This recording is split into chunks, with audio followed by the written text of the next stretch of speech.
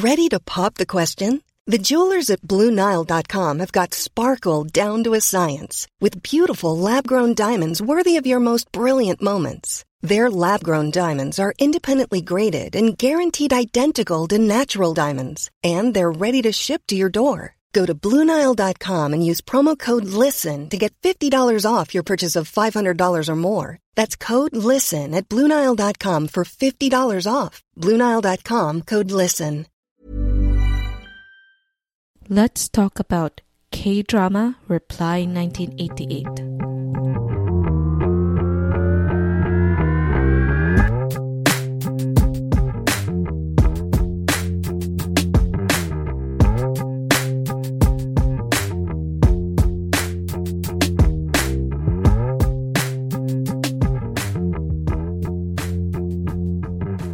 Welcome to another episode of Tita Talks Season 2. Okay, so nakatali ng buhok ko. I have my water beside me. And nakapambahay na ako. I am so ready to do a deep dive review of Reply 1988. Napaka-fresh. Charot. I know. I'm 4 years late sa drama na to. And thank you again to everyone na nag-comment and nag-DM and nag-suggest nitong K-drama na to because a few weeks, tama ba? Parang a couple of weeks ago, nag-tweet ako and I mentioned this on a couple of my episodes na I was watching this K-drama na I actually saw a trailer. It was also in 2015 and hindi ko siya napansin at that time even though I was very much active sa K-drama. Hindi ko siya napansin because it did not spark interest in me actually. And it's a really melodrama so medyo iniiwasan ko din yun. So anyway, I saw this trailer ng Tagalog version niya na I think it was GMA or ABS na nakakuha ng license. And mula doon na spark na naman yung interest ko and then I started watching again K-drama. I stopped actually watching around mga late 2017 tapos I stopped watching because a lot of K-dramas were actually frustrating. I guess it was because also 2016 really set a really high standard pagdating sa mga K-drama because everything there was like back to back na mga ganda. And then when it started in 2017 na yung mga drama hindi na ganun kagaganda. Well, there is a few na medyo mga paisa-isa na maganda.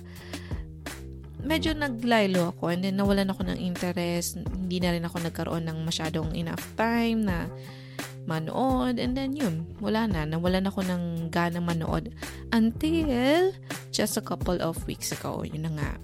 So, again, a few of you have suggested Reply 1988 and I actually know about the Reply trilogy kasi tatlo sila eh. So, trilogy. Kasi nababasa ko sa mga news and people are talking about it, how good it was. And I just don't really like to watch yung mga parang kung hindi man siya period drama, hindi ko siya gustong panoorin because I feel na hindi kami magko-connect. So there was a fear in me, so that was my hesitations at first because yun nga yung plot ng story, it actually revolves in a certain year or era ng mga panahon and it was set in Korea. So there's definitely a difference between 1990 year 90s, mga 90s noong sa Korea and the 90s sa Philippines. So, that was one of my hesitations. But then again, yun nga, maraming nagsuggest, so na-spark na naman ang curiosity ko. And then, sa tatlong reply series, 1988 was the most suggested galing sa inyo sa Twitter and sa iba pang mga taong nagdi-DM sa akin, nag-comment.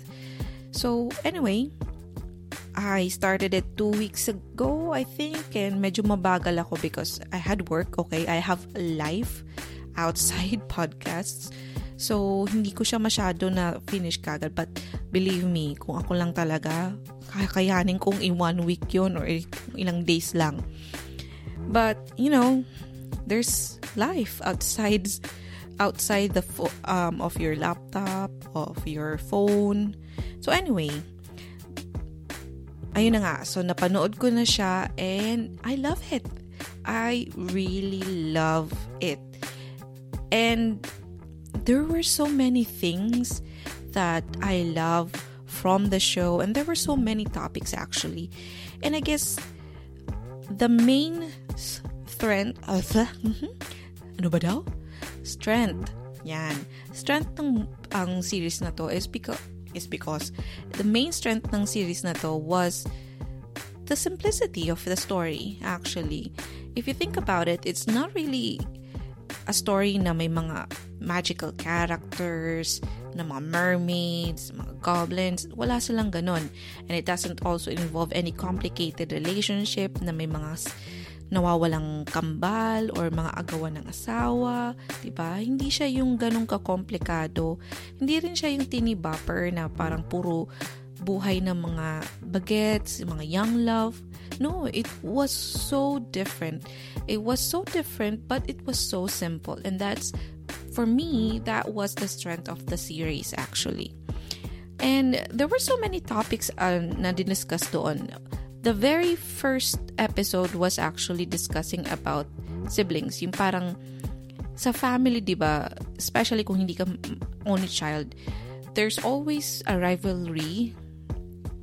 I guess, yun yung madalas. Very rare sa family na may more than 2 or more than 1 na anak na parang may na hindi nag-aaway.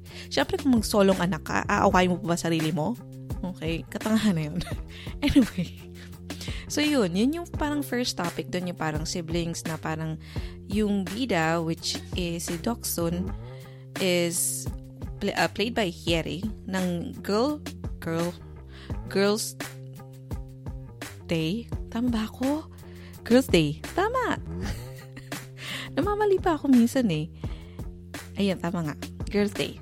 So anyway, she played the middle child, and sa sino man na nasa na middle child, you can definitely relate to this because yun nga, darating ka sa punto na ma-realize mo that you are not technically the favorite kasi si Bunso yun, and you technically do not have like the voice na sinasabi within the family because si ate yun or si kuya yun, yung mga nakakatanda sa'yo.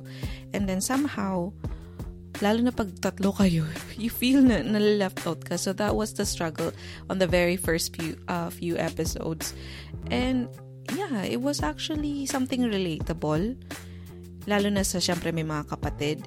And the relationship between the ate, si Bora, tama ba? Bora? Yeah.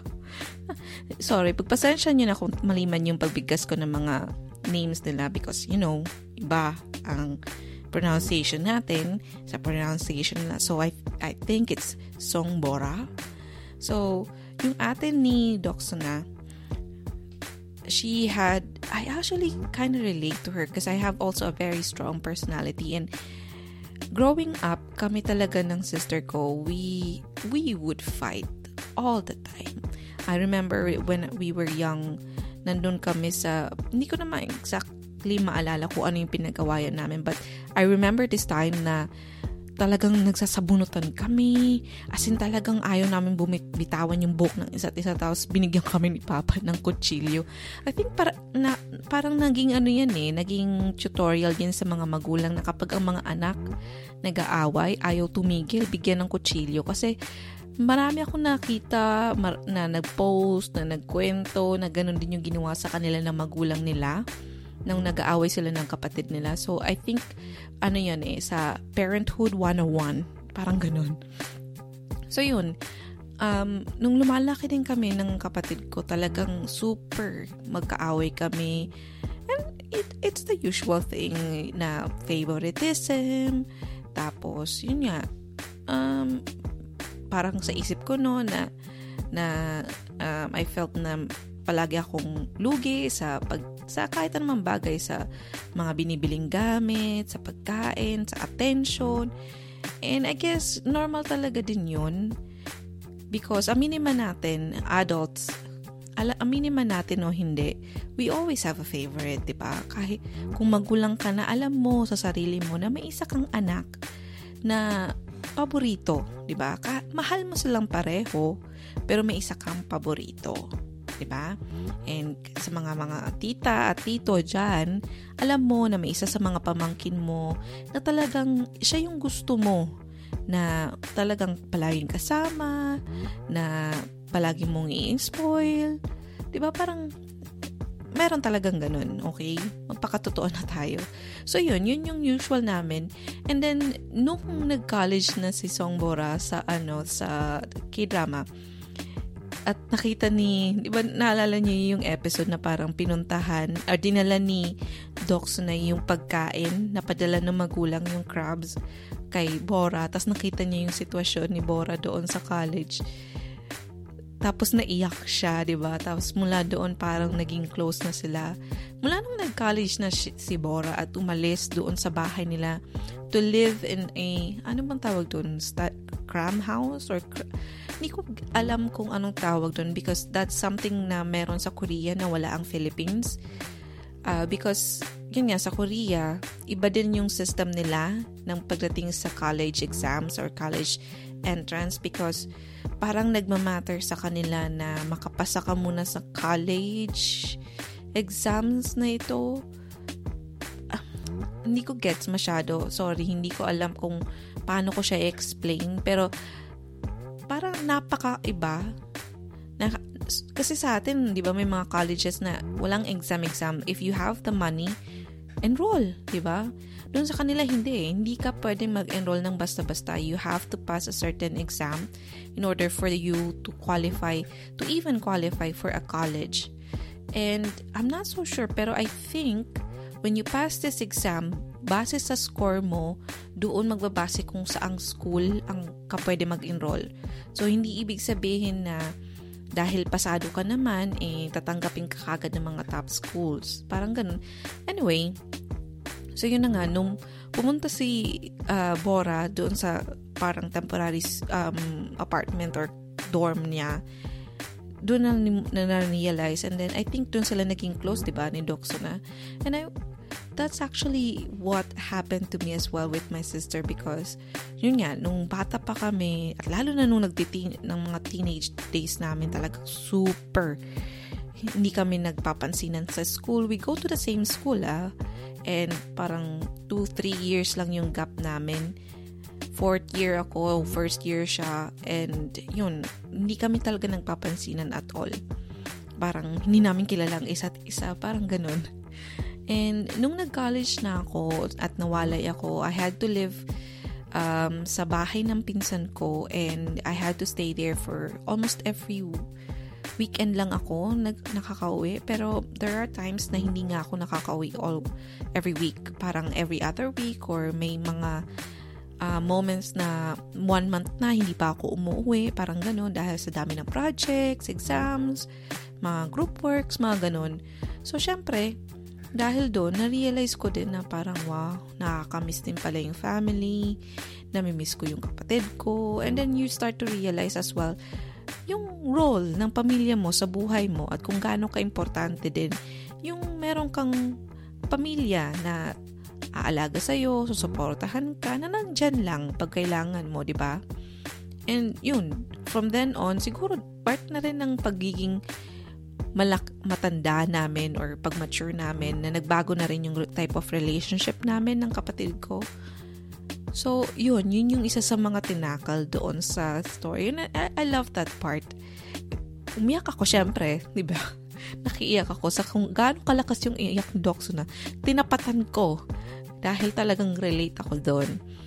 And then, isa pa sa mga kinatutuwaan ko talaga sa series na to was that walang tapon sa kwento Walang angle or walang story, side stories na tinatawag na pwede mong i-skip na ganun. Kasi di ba meron nun For example, na lang sa kung napanood nyo na yung weightlifting fairy Kim Bokjo, which was also popular in 2016, yung love story nung coaches nila, talagang in-skip ko yun because, oh my God. Diba yung uncle ni Kim Bok-jo was in a love triangle dun sa mga coaches nila sa weightlifting, diba? And hindi ko siya talaga gusto at all yung angle na yung side story na yun. So every time na yun yung magiging topic for a couple of minutes, ini-skip ko talaga. So with this series, wala akong in-skip. Kaya din talaga natagalan ako sa panonood ko because wala akong masyadong in-skip na part because everything was actually relatable, nakakatawa, nakakaiyak, nakaka-touch. Diba parang lahat ng stories. And isa na din dun yung parang anggulo ng 3 Ajuma. Okay. I love those 3 Ajumas. Oh my gosh. Ang mga nanay. I actually love this community as well because I guess very similar din siya sa type ng community na meron tayo sa Philippines that we all know our neighbors, diba? We talk to our neighbors, nagbibigay tayo ng ulam pag merong sobra or pag halimbawa may special na handaan. For sure, lagi kang may ibibigay dapat dyan para sa mga kapitbahay mo, left, right, likod, harap, diba? So, ganun na ganun din yung community nila sa Korea. For this particular drama because I don't know kung ganun din yung community ng mga mayaman, diba, sa Gangnam or anywhere else. So, in this particular show, diba, parang pinakita doon na they also have a very close, tight community, kumbaga. And that's something na talagang nakarelate ako din dahil I grew up, sabi ko nga, sa probinsya where I know everyone sa barangay namin. Well, not really sa barangay namin, but sa street namin particularly. So, I had friends na lumaki kami sabay, parang ganun. Tapos, yung kakilala mo yung kapitbahay nyo, yung alam mo yung kwento nila, parang ganun. Hindi naman yung full story nilang buhay nila, pero I mean, you do know something about them, di ba? And that's, I guess, one thing na hindi ko nakikita dito sa Canada because dito kasi medyo independent ang mga tao eh. Parang kaya ko mag-isa ang buhay ko. Kahit matatanda, kaya na mag-isa yung mga matatanda dito. As in talagang hindi sila yung parang katulad sa atin na pag matanda ka na, hindi ka parang hindi accepted na mag-solo ka pa rin sa buhay mo, na parang ang tingin natin sa mga anak nung matanda is pabaya, na hindi mahal ang magulang nila, na walang utang na loob, parang ganon. Diba sa atin, pag ganon, pag matanda ka na, you always live with one of your kids, diba? So bihira sa atin yung matatanda na nasa mga senior homes or may sarili, mag-isa sa buhay nila, diba? So, yun yung medyo different dito sa Canada because dito, wala talagang pakialamanan. As in, siguro, yung mga kapitbahay namin, hindi ko nga alam kung sino-sino sila, kung ilan sila sa pamilya nila. May nakikita kong familiar faces, pero yung mismong, like, kung ilan yung magkakapatid na, yung ilan yung anak nila, diba? Parang ganun, parang wala kang alam at all. Kasi may mga nakikita kang labas-pasok, pero hindi mo alam kung doon ba talaga nakatira yun, bisita lang, or whatever. So anyway, yun yung isa sa mga nagustuhan ko din talaga sa series na to. And yeah, I was talking about the 3 Ajumas. Oh my God, I love those 3 Ajumas. And isa sila sa actually na nahirapan ako i-let go. Naiiyak-iyak pa ako. Diba? Totoo talaga, naiiyak ako. Oh my gosh. Ano ba yan? Anyway, so yun.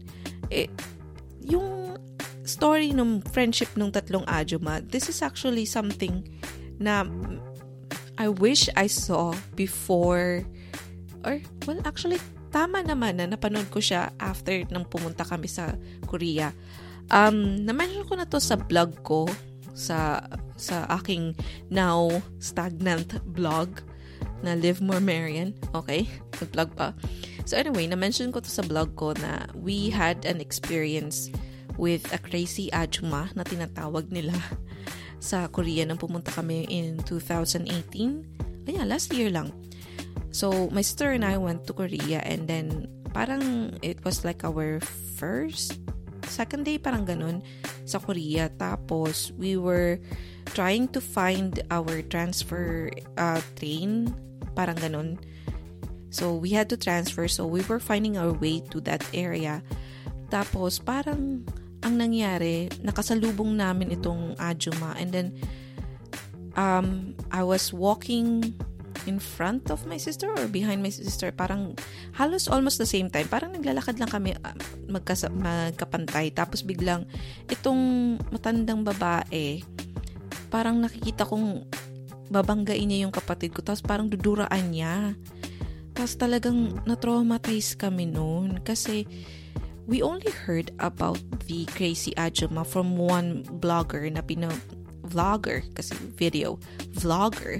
na sinusubaybayan ng kapatid ko. Na-mention niya nga doon na parang merong matanda or Ajuma na pinagtrayan or pinagsarahan or tinaboy. Yun. Tinaboy sila nung bibili sila sa tindahan. Parang nagbebenta siya ng sandwich tapos tinaboy sila somehow, parang ganun.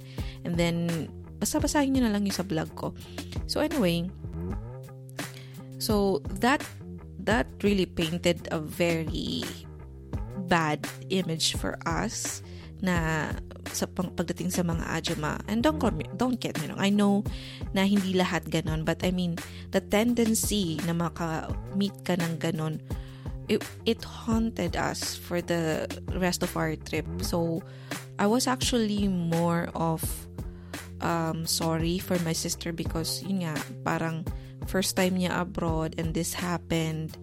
So anyway, it's a good thing I guess na napanood ko din to after nan mangyari yun because now I totally see that there's a different side. I mean, hindi talaga lahat ng matatanda, they all grow up and mold or morph into some kind of like parang robot na para-pareho sila. So, itong tatlong Ajuma, tawang-tawa pa rin talaga ako. Which actually made me realize that ang family din pala ng mga sa South Korea is somehow similar sa family natin sa Philippines. Ano mga Filipino. Yun nga, na parang kung iisipin, we are all still like a patriarchal, tama ba? So, parang sa atin, ang head of the family is still the father. Pero, alam nating lahat that behind that is the mom, which actually, siya yung nagpapagalaw sa lahat, di ba? Pagdating sa household, sa studies, sa kung ano mga decision natin sa buhay, there's always a mom na involved sa buhay natin. I guess, masasabi natin na parang ang last say or last word would still be the dad, but then, you know na marami ka ng pinagdaanan with your mom bago ka makarating sa final decision of your daddy pa. So, andun yung, parang ganun na ganun din talaga yung community natin. So, somehow, hindi siya naging balakid sa akin na intindihin kung bakit ganoon sila and bakit ganun ka higpit yung mga magulang, kung bakit parang lahat pinapakialaman ng nanay, because that's something that we grew up with as well, di ba? And yun nga, isa sa mga topic na na-discuss doon is yung parang nagtampo yung nanay ni Sonwo nung parang akala niya na may something na hindi siya alam sa anak niya, and being a widow, yung parang napakahirap sa kanya na mag-isa ka na nga lang sa buhay, tapos hindi pa close sa'yo yung anak mo na may something na hindi ka pa alam. Pero diba, in reality, sila talaga yung super close kasi kumpara kay ganito sa relationship ni Ramiran sa kay anak niyang si Jongwon ano ba tama po because ko Jongpal na something. Anyway, so yun, diba? So I guess yun din talaga yung mga struggle ng nanay, lalo na pag lalaki ang anak. It's very hard to get them to talk because yun nga, toxic masculinity. Diba? Parang ganun yung tinuturo sa atin na paglalaki hindi makwento, hindi umiiyak, diba? And that's something that I also again love about this series because at the latter part, parang mga last 5 episodes nun, na-discuss doon kung bakit parang pinapakita nun yung tatay ni Doksunanan. palaging sigaw ng sigaw, galit, diba parang, I am the dad, I am the leader, I am the king. Parang ganon yung datingan niya na siya, diba, yung batas sa bahay nila. Pero, diba, parang nung nagkaroon ng cancer scare, yung nanay ni Doc Suna, pinakita dun na parang kahit na sa harap ng parang masayahin siya na parang alam niya na walang mangyayaring masama sa asawa niya, na parang siya yung nagbibigay ng confidence sa asawa niya na kaya mo to, wala to, ganun.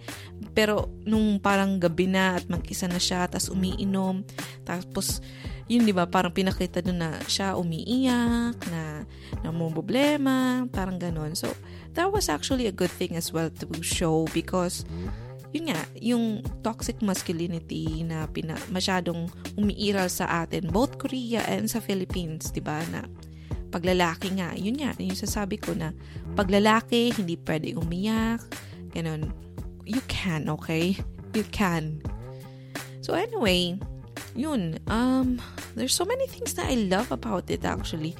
I can go on and on and on and on about it. And, by the way, I also love when they show this relationship of the dad and then the daughter na same ang ugali, na parang they're always showing everybody na matapang sila, na independent, na they cannot be bothered, walang emotion, na parang bato yung baga. I love it when parang pinakita nila kung paano mag-reconnect or paano mag-connect yung dalawang yun na very, very similar ang pag-uugali. Na very bato, di ba? Dalawang bato.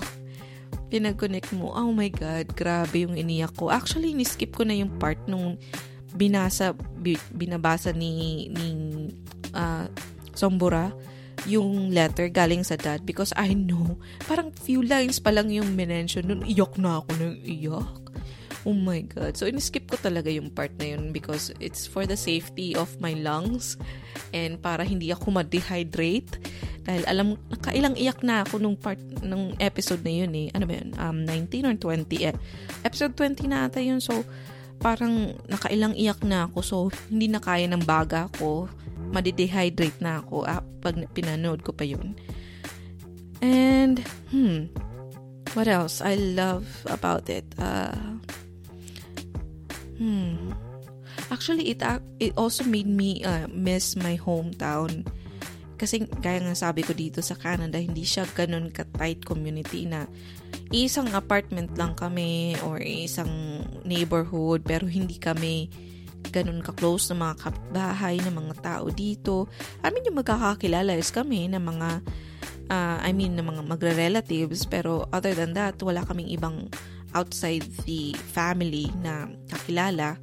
So, I love that it was in this movie, parang talagang na-reminisce ko din yung panahon na yung bata ka, tas nangikipaglaro ka sa mga kapitbahay nyo lang. And yung simple joys na walang mga computer, walang cellphone, na talagang laro kong laro.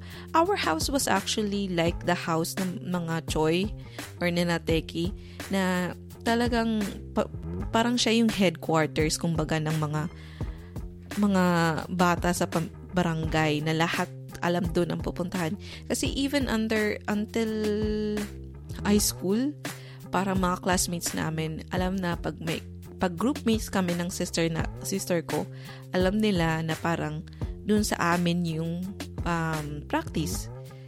Hindi ko alam kung bakit, pero parang yun yung naging comfort zone namin na every time na either yung mga classmates ng kapatid ko or classmates ko na may mga group work kami or activity na kailangan i-prepare, always na, automatic na sa amin na yan. And, okay, what else? Okay, let's go and talk about the young love.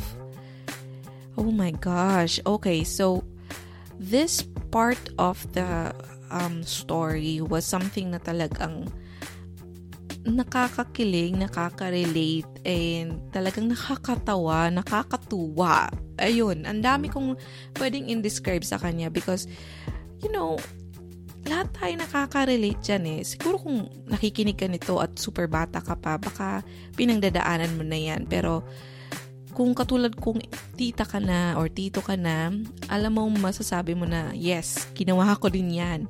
Yung magpadala ng sulat sa mga crush, ay nako, ginawa ko na yan. Because when we are young, we are so brave. Hindi ko alam kung bakit, but there's something in us na parang kaya natin gawin lahat. Diba? Kaya natin magpaka-jologs, magpabebe, lahat ginagawa natin para mapansin ng crush natin, ng mga first love natin. Oh, wow. And there were so many love angles na nandun, and I guess talaga wala kang itatapon dun eh. Even the Ajuma, yung nanay ni Sunwoo, and then yung tatay ni Taeki, na nung nagkaroon na sila ng parang, di ba kasi widow and widower, parang ganun. Di ba parang, ano tama ba? Widower? Ewan ko kung sino. Kung ano yun. Anyway, nung nagkaroon na sila ng parang connection, and then na-realize na that they are perfect for each other. Oh my gosh, kinikilig pa rin ako, di ba? Parang, bakit? Di ba? Bakit ako kinikilig dito sa mga Ajuma and Ajusi? So anyway, that's also good. And then, even the story ni, nung kapatid ni Jongwoo na, si Jongbong? Okay, wait lang. Jongbong. Tama. Ginugel ko pa para malaman kung tama. Yes, even the story niya, and then yung first love niya, oh my gosh, first love never dies. Yun yung story talaga ni Jongbong, and then yung girlfriend niya, and eventually naging wife niya, and then also ni Bora and ni Sunwoo. Diba? Oh my gosh. And, you know, how I wish ganun kasimple, diba, na parang hindi mo mabitawan, but some people are just lucky na yung first love nila was ultimately their forever love, final love, kung ano man tawag dun. I just love that story. Oh, by the way, I also like the character na ginawa nila for Jongbong. Yung character ni Jongbong, Kim Jongbong, which is the older brother ni Jongwoo na. Diba, imagine mo, nakailang beses siya na nung una, akala ko napakapabigat niya na character na parang comic relief lang siya na, diba, parang nung una halos wala siyang pake sa pag-aaral kung ano-ano yung ginagawa niya. Chinachat niya yung phone book, napaka-geek niya. But if you think about it, he's actually the most sensible person sa lahat sa kanila, because he realized things na mahirap i-realize on your own. Parang ganun. Na, di ba, parang napakasimple lang ng love para sa kanya. Na lahat gagawin niya. And yung parang there are more important things in life than just studying. Na parang ganun. Parang yun yung naging impact sa akin ng character niya. And I just love that type of character na kahit sabihin natin na hindi siya yung main, pero alam mo, hindi rin tapon yung ano niya eh. Hindi siya background, hindi siya wallpaper, wallflower. Oh my God, kakahiya. Anyway, hindi siya yung wallflower na masasabi mo na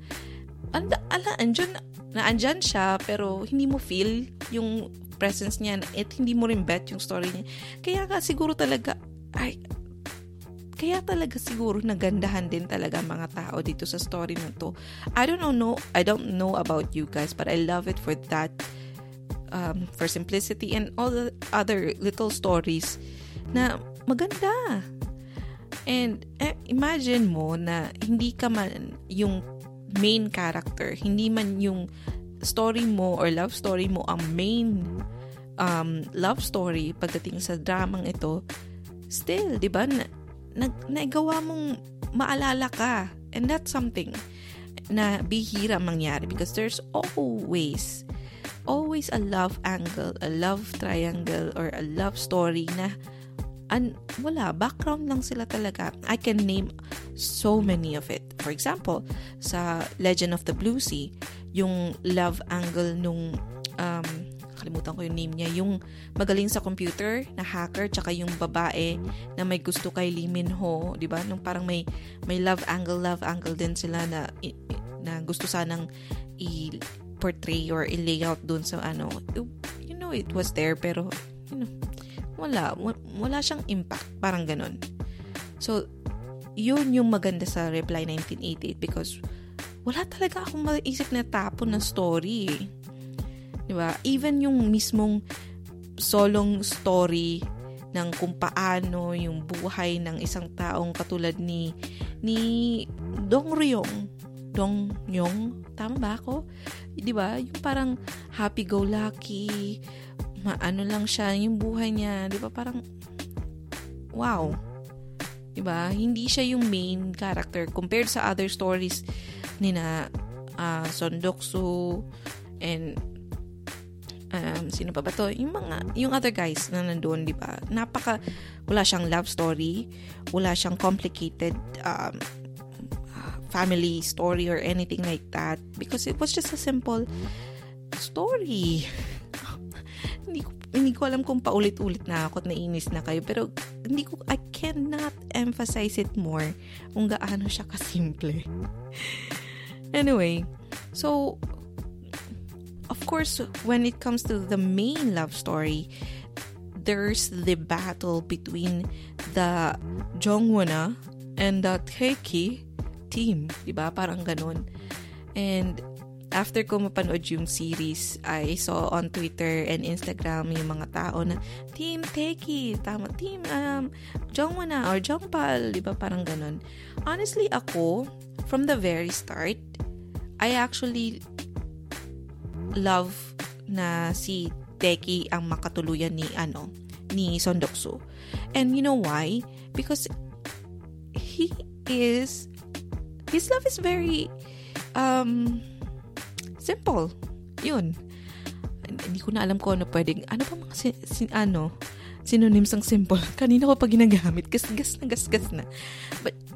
But think about it. It's very simple. He loves Son Doksu. So, nilaban niya. Pinush niya. He went out of his way para mapuntahan siya, spend time with her, parang ganun, kasi mas gusto niya. And I think yun yung minention ni Jongwon na dun sa episode 18, na nung una, di ba, parang sinasabi niya, it was perfect, there was no perfect moment, there was no timing, di ba, kung gaano ka-importante yun. But then he realized at the very end, it was because of so much hesitations on his part, kaya hindi niya nakuha si Son Doksu, 'di ba? Because hindi niya pinaglaban, masyado siyang natakot compared to Taeki na talagang, 'di ba, he was so professional sa pagiging player niya ng Badok.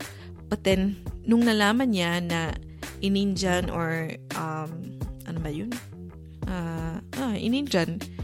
ininjan si Son Doksu nung kadate niya, di ba? Forfeit siya ng game niya, talagang wala siyang pakialam sa reputation niya, sa career niya, or anything.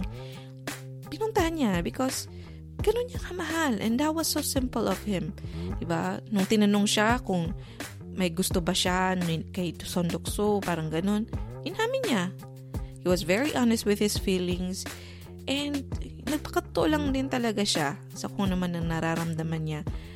And I guess yung part na medyo nalaman niya na may gusto din si Jongwon, that was very natural of us, because lalo na kung close friend mo, yung isang tao na may gusto din sa pareho kayo may gusto sa iisang tao, you somehow feel na yung parang code ng mga mag-friends na hindi kayo mag-aaway dahil sa isang tao. But I guess yun nga, dahil sa sobrang simple ng mahal niya talaga, yun lang, mahal ko to, so wala, di ba? Pinaglaban pa rin niya, and yun, tinuloy pa rin niya. And I just love also na parang, di ba may scene doon na bago niya talaga pinursue si Son Doksu, talagang nagpaalam muna siya, parang clear muna niya yung parang naghingi siya ng permiso, parang ganun. Diba? Nung nag-usap sila, nung mismong pinuntahan pa niya sa parang base or sa station nila si Kim Jong-un. Diba? Ang ganda. Hindi ko alam kung nakailang beses na ako ng, ang ganda, simple, I love it, parang ganun. Pero yun, paulit-ulit ko lang sabihin.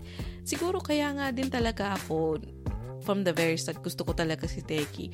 And nalaman ko na siya talaga yung nakatuluyan nung sinabi nung parang older version nila na ini-interview, diba, na magsasigarilyo. Tapos nahuli siya nung sa parang flashback, nahuli siya ni Son Doksu na naninigarilyo doon sa waiting area papunta doon sa game niya sa China. Sabi ko, oh my God, siya talagang nakatuluyan. And I knew na siya talaga because hindi siya ganun ka-complicated, di ba? And I know may mga surprises. May mga K-drama na may mga surprise na parang, akala mo ito yung makakatuluyan niya. Hindi pala, ito naman. Like, meron ako napanood na mini-series. It's My First Life. Parang, hindi siya yung Because It's My First Life. Parang, This Is My First Life. Parang ganun. Mini-series lang siya. And talagang akala ko makakatuluyan niya si Mino. Or, sino ba yun? Tama ba? Hindi ko alam. Basta yung parang lead guy doon, akala ko talaga siya yung makakatuluyan ng babae. Pero, wow, what a surprise. Hindi pala. Diba? So, mula noon, hindi na ako nagtatrust din sa instinct ko kung sino sa tingin ko yung makakatuluyan. Lalo na ang billing sa kanila, hindi sila yung parang eto yung main lead na lalaki. Ang billing sa kanila mas nauuna yung babae. Tapos halos pantay-pantay sila. So alam mo, meron ka pa rin duda kung sino yung makakatuluyan nino. Diba? So, alam ko sa isip ko at sa puso ko na si Park Bo-gum yun. Oh, by the way, ang galing ng casting. In fairness, no?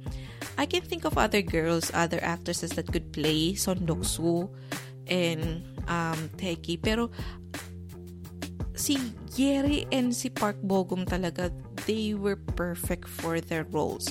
And even sino to? Si Hyo Jong-yul, tama. Sorry, pasensya nyo ng pag-pronounce ko. But anyway, napaka-perfect nila, diba? Si Gary, I love na yung character niya was actually not even borderline cute to annoying. Cute talaga. Ang cute ng pagkaka-handle niya sa character niya. Kasi diba, although medyo siya yung sa grupo nila, siya yung parang burubrat. Kasi babae, diba? Group of boys. Boys. And then, siya yung babae. And then, diba, parang may scene doon na parang akala nila nanonood sila ng mga porn or anything like that. Tapos sisigaw-sigaw siya, Uma! Parang sumisigaw siya ng ganun. Diba? Parang, kung iba yun, parang siguro kung iba yung mga nag-handle nun na character na yun, baka nainis talaga ako kasi I can think of so many ways that you can screw up the character ni Yeri. Pero I don't know if it's just Yeri because this is the first time that I've seen her act. I know her from Girls' Day, pero I have not seen her act at all. And I think meron siyang bagong series which is Miss Lee, something like that. So I'm not sure yet kung papanoorin ko because yung plot medyo hindi siya ng curiosity ko. So again, kapag hindi mo ako hindi ako naging curious pag binasa ko yung plot mo, most of the time hindi talaga ako nanonood at all. Diba? Kahit sabihin nila na maganda yung ratings, blah blah blah, which is also the reason kung bakit ngayon ko lang pinanood tong Reply 1988. So yun, and also Park Bo-gum, ay, ang galing niya sa character niya, di ba? Yung face niya, and how he smiles, and talagang yung parang, siya yung parang weakling na, hindi naman weakling, pero alam mo yung parang siya yung baby ng grupo. Parang ang galing, ang ganda. And iniisip ko nga, paano kung nagka-interchange sila ng character ni Sunwoo? Kasi di ba parang baby face din yung si Go Kyung-pyo? Ay, nako, nahirapan na po si ate. Basta pag iniisip ko kung nagkapalit kaya sila ng cast ay ng character, mag-work out ba? Feeling ko hindi. Kasi parang masyadong baby face si Go Kyung-pyo. Tapos parang napaka-weak na lalo ng character niya na, ewan ko, there's something na parang, basta ang perfect talaga ng pagkakacast sa kanila. And, yun nga, maraming salamat at hindi nagkapalit sila because parang hindi ko naiisip na si Park Bo-gum yung makikipag-date kay Bora na gano'n, di ba? Na parang, Kasi si Kyung-pyo, napaka-perfect din ng character niya di ba? Yung itsura niya at yung tindig niya, yung buong ano niya, aura niya, di ba? Alam mo talaga na siya yung parang mabait, responsable, malinis, tapos parang yun yung aura na binibigay niya which is actually yun yung naging problema ko sa isa pa niyang series na pinanood ko. Una ko siyang napanood doon sa ano ba to? Dare to Dream, Don't Dare to Dream, or Jealousy Incarnate, yun, ni Gong Yoo-jin na naman. So, noon ko siya napanood para siya yung para siyang second lead doon. And medyo na hindi ko siya talaga bet at all doon kasi hindi nag-swak yung character niya. Kasi parang kung ako, talagang maawa ako sa kanya na parang gugustuhin kong siya na lang, parang ganun. Pero hindi siya parang, alam mo, at the same time na hindi talaga siya yung dapat na mag-end up sa bidang babae. So, kasi iba yung itsura niya dun Yung itsura nga niya napaka-baby face, na parang napakabait. Tapos isipin mo, maging karibal niya, yung best friend niya, na parang ganun, parang, hindi talaga, hindi siya hindi siya swak, kumbaga, sa character niya. Anyway, so that's a different story. So yun, dito, nag-swak siya, tapos diba parang clean looking siya. So, and then, sa story or sa series, siya pa yung student council president. So, it was so perfect, diba? Tapos, siya pa yung caring brother. Oh my God, Jinjuya. Oh my God, I miss that baby. Isa din siya sa mga parang nagkaroon ako ng separation anxiety kasi siya yung parang, di ba, nung parang last 2 episode, lumaki na siya. Sabi ko, nami-miss ko na si Jinjuya. And that cute bangs. Di ba? Oh my gosh, I love that kid. Oh my gosh. Naalala ko na naman. Ay, nako. Okay, hello na naman yung aking mattress. Anyway, so yun. Ano pa ba? And then even yun nga, si Ryo Jonyul, sa character niya, very, very perfect din siya. Okay, nahihirapan talaga ako sa V and P. Anyway, sa character niya, di ba, yung parang seryoso na hindi mo alam kung anong nasa isip niya. Nasa itsura din niya. Di ba? Parang parang gusto kong parang gusto kong i-shake ang hands nung nag-cast sa kanila. Parang, good job. Diba? Wow. Kasi hindi, yung mismong, kahit hindi siya magsalita, kahit hindi siya mag-arte, tapos, kahit ipakita mo yung picture ng mukha niya, and then, yung description lang ng role niya, parang, alam ko na, tama siya doon sa role niya. Parang na-imagine mo na kagad na ganito talaga siya, na perfect siya sa pag-ugali niya. Hindi kayong magkakaroon ng question na, talaga, ito, sa itsurang ito, hindi siya nagsasalita, napaka-ano niya. Ang ganda. And at the same time, yung characters nila, Diba? Napaka-in touch din sa kung anong pag-uugali mo at that age, diba? May andun yung parang napaka-childish nila, yung mga awayan nila, lalo na ni Deok-sun at saka ni Dong-ryung. Diba? Pag yung parang hinahablot yung buhok ni Deok-sun na, diba? Parang ganun talaga pag bagets pag bata kayo, ganun talaga yung mga biruan nyo as friends. Wow. And, I guess overall, ang strength nitong story na to, aside sa simplicity, was actually just a roller coaster of emotion kasi andun yung ang mga scenes na talagang talagang tawa ako ng tawa. Lalo na pag meh. Oh my God. Ay, nako. Minsan, after ko nga naman panood yun, and as a way of like, slowly letting go of the series, nanonood ako ng mga parang compiled videos sa YouTube ng mga scenes na talagang nakakatawa.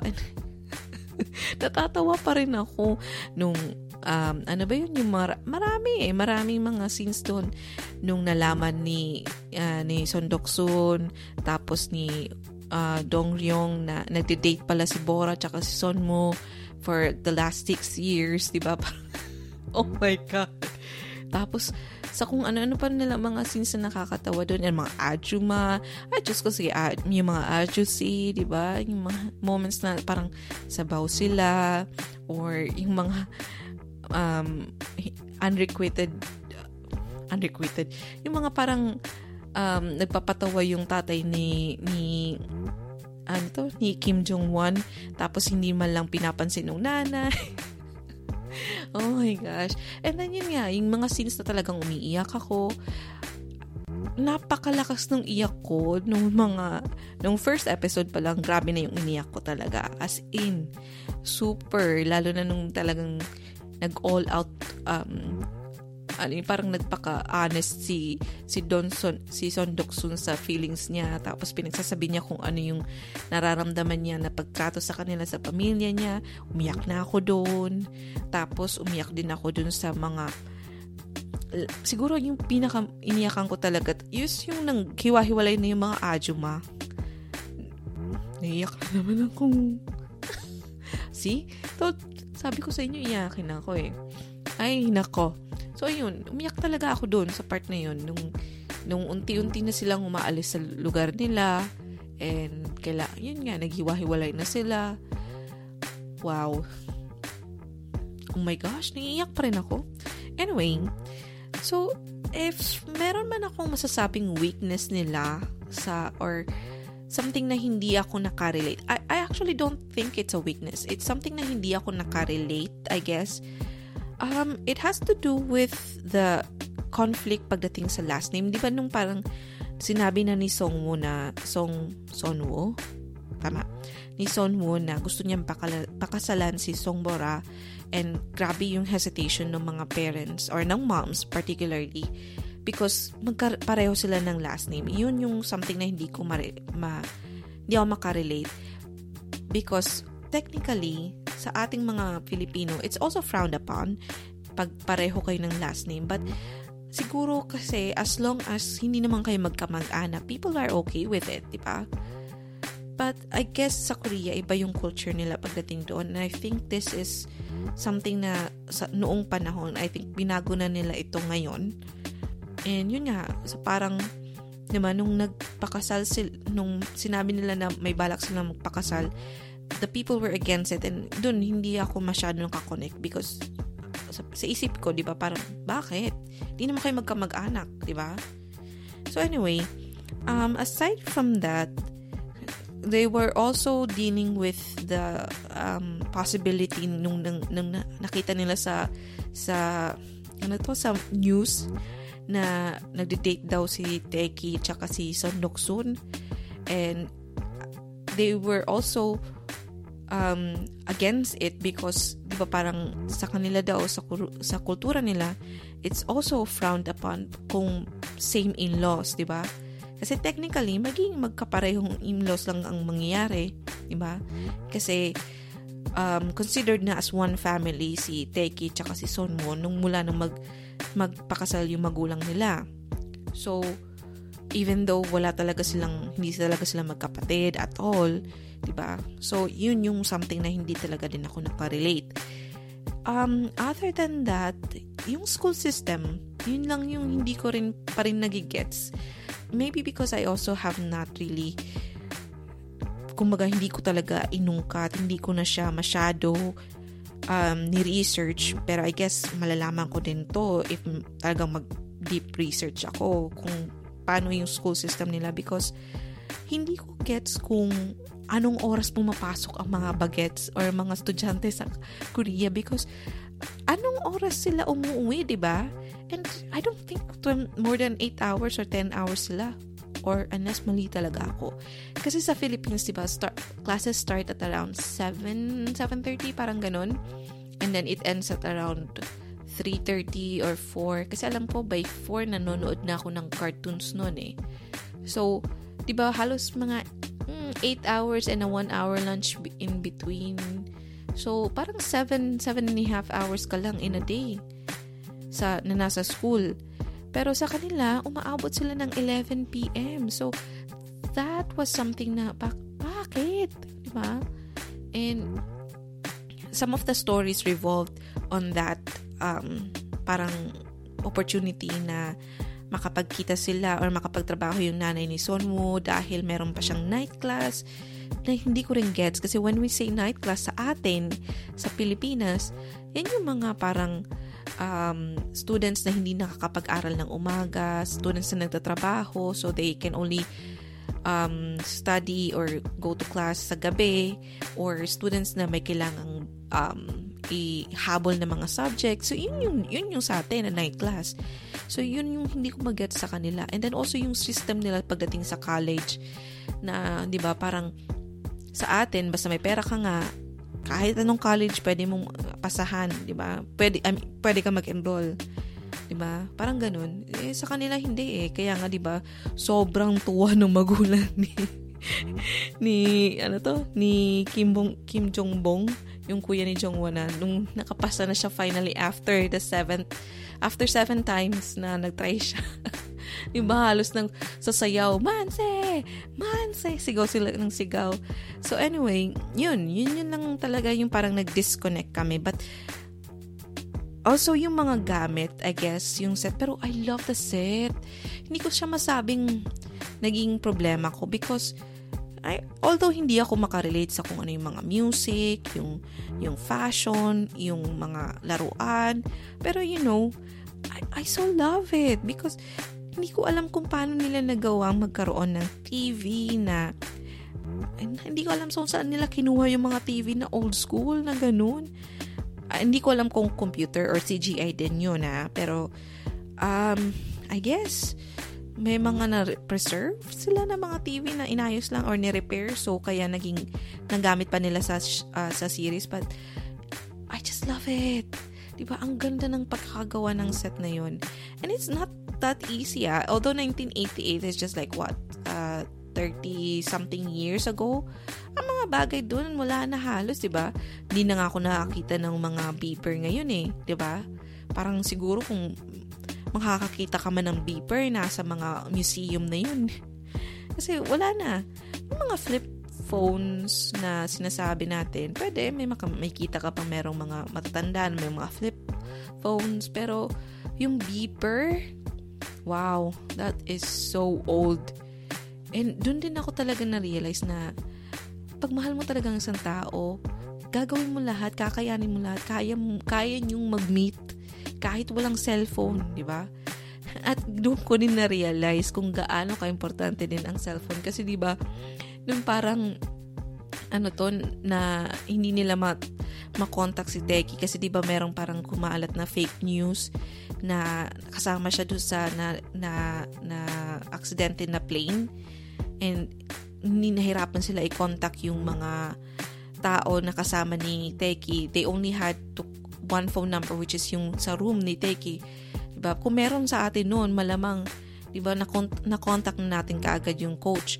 And then yung nagkita si Jongbora, and then yung girlfriend niya, yung kaibigan ni si Manok. 'Diba? Nagkahirapan sila magkita kasi yung babae nasa second floor, yung lalaki nasa first floor, 'di ba? Kung sa atin, isang text lang yun, 'di ba? Saan ka? Nandito na ako. Ay, andito na rin ako. Saan ka? 'Di ba? Parang ganun lang. Andito sa first floor. Andito ako sa second floor. Okay, 'di ba? Napakasimple sana ng solusyon yun, but no. 'Di ba? Nang dumating sa point na halos magka-hypothermia yung tao dahil hinihintay pa rin niya si Manok sa labas nung building. 'Di ba? Parang importante din pala talaga yung mga cellphone. Ay, nako. Opportunity na iniisip ko, I guess, nahihinayangan lang ako na hindi nila pinakita kung paano nalaman ng mga tao na totoong nagde-date na talaga si Son Doksun and si Taeki. Because I feel na it would have been such a funny scene as well. Pero I guess it has to do with the fact na hindi nga ganun ka-accepted or frowned upon yung idea na same in-laws. Kaya hindi na sila talaga nag-dive doon sa story na yun or sa angle na yun. And I think that's a good decision. That's a very wise decision as well because I mean, I'm okay na hindi masyado na because anyway, there were so many moments that made up for it. So, yeah, yun lang siguro yung only thing na I wish na dinagdag nila. But I'm okay again. Again, I'm okay na hindi sila, na it ended that way, na hindi na natin nakikita yun. And, if there's anything na ko din sa story na to, it's really an emphasis on don't judge a book by its cover. And na-realize ko yun nung di ba yung parang akala mo napaka kalmado nung tatay ni Taeki, pero nung yung anak niya na, yung involved na yung akala niya nawala na yung anak niya, di ba nagwala, talagang nakita mong nag-transform siya. And then yung bunso nila Son Doksun, si Noel, I'm sorry, hindi ko rin alam again pa-pronounce. Di ba parang akala mo aanga-anga, tapos yung pala may golden voice. And isa pa sa mga di ko talaga inasahan is yung character ni Michael. Kung naalala nyo, siya yung friend, yung katabi ni Son Muo sa classroom. Siya yung friend na nagmamotor, na nagkasama ni Dong Ryong nung na-accidentally sila, 'di ba? Hindi mo iisipin na yun, taong yun ay nakapasa ng medical school, ng medical nakatake ng medical course kasama si Son Muo. 'Di ba? Paano siya nakapasa? Paano siya nakapasa at the same time? Diba? I mean, Son Muo is expected mo na. He's the top one of the school. Diba? Expected mo na makakapasa siya nung sinabi pa lang niya na gusto niya mag-medical school. Diba? Alam mo na makakapasa siya for sure. Pero yung si Michael na sumasayaw-sayaw, na kung ano-ano yung nawala yung fans nung team dahil dumaan sa isang eskinita na parang, iba, yung same school. Kasama niya maging intern. Paano? So, nung ko talaga na-realize talaga na never judge a book by its cover. Oh my gosh. Sabi ko sa inyo, pwede akong magbalitaktakan ng pagmatagalan. Ang dami ko pang gustong ikwento pero nagugutom na ako. So anyway, overall, this was a really good choice. And thank you again so much to the people na nag-tweet sa akin, na nagkumbinsi sa akin na panoorin nito. And I know it's 4 years late, but kasama nyo na ako nakikirali. Surprisingly, saka ko lang, di ba nung after ko na napanood to, at nagre-research na ako because that's how I am. So, nire-research ko, number 2 pala siya. Di ba? Number 2 pala siya sa mga top-rated na K-drama. So, wow. Okay. So anyway, thank you so much for listening. Wow, 1 hour. This is such amazing. Again, if you have any other K-dramas that you want to suggest, I'm planning to watch Sky Castle because nasimulan ko na siya actually, but I don't know, nagkasakit ako and then I stopped because yun nga, may sakit ako, hindi na ako nanood muna ng mga K-drama, and wala na sa isip ko. So, I'm planning to catch up on the rest of the episodes, and a lot of you have also tweeted na maganda siya, and I see that it's actually the highest rating TV show sa Korea ngayon. So, I'm even more curious now.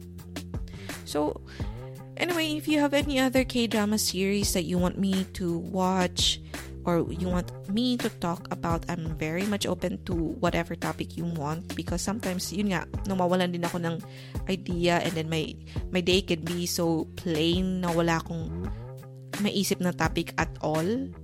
Diba? Very much open to it. So, if you have anything, I have my Twitter available. It's @TalksTita. And that's it. Thank you so much, everyone, for listening, and have a great evening. Good night, kids. I love you, Bruno Mars.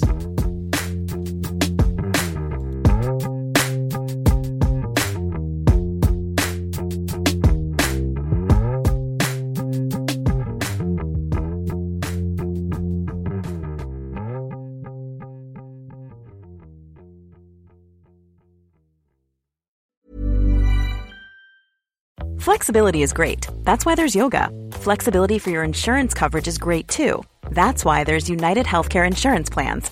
Underwritten by Golden Rule Insurance Company, United Healthcare Insurance Plans offer flexible, budget-friendly coverage for medical, vision, dental, and more.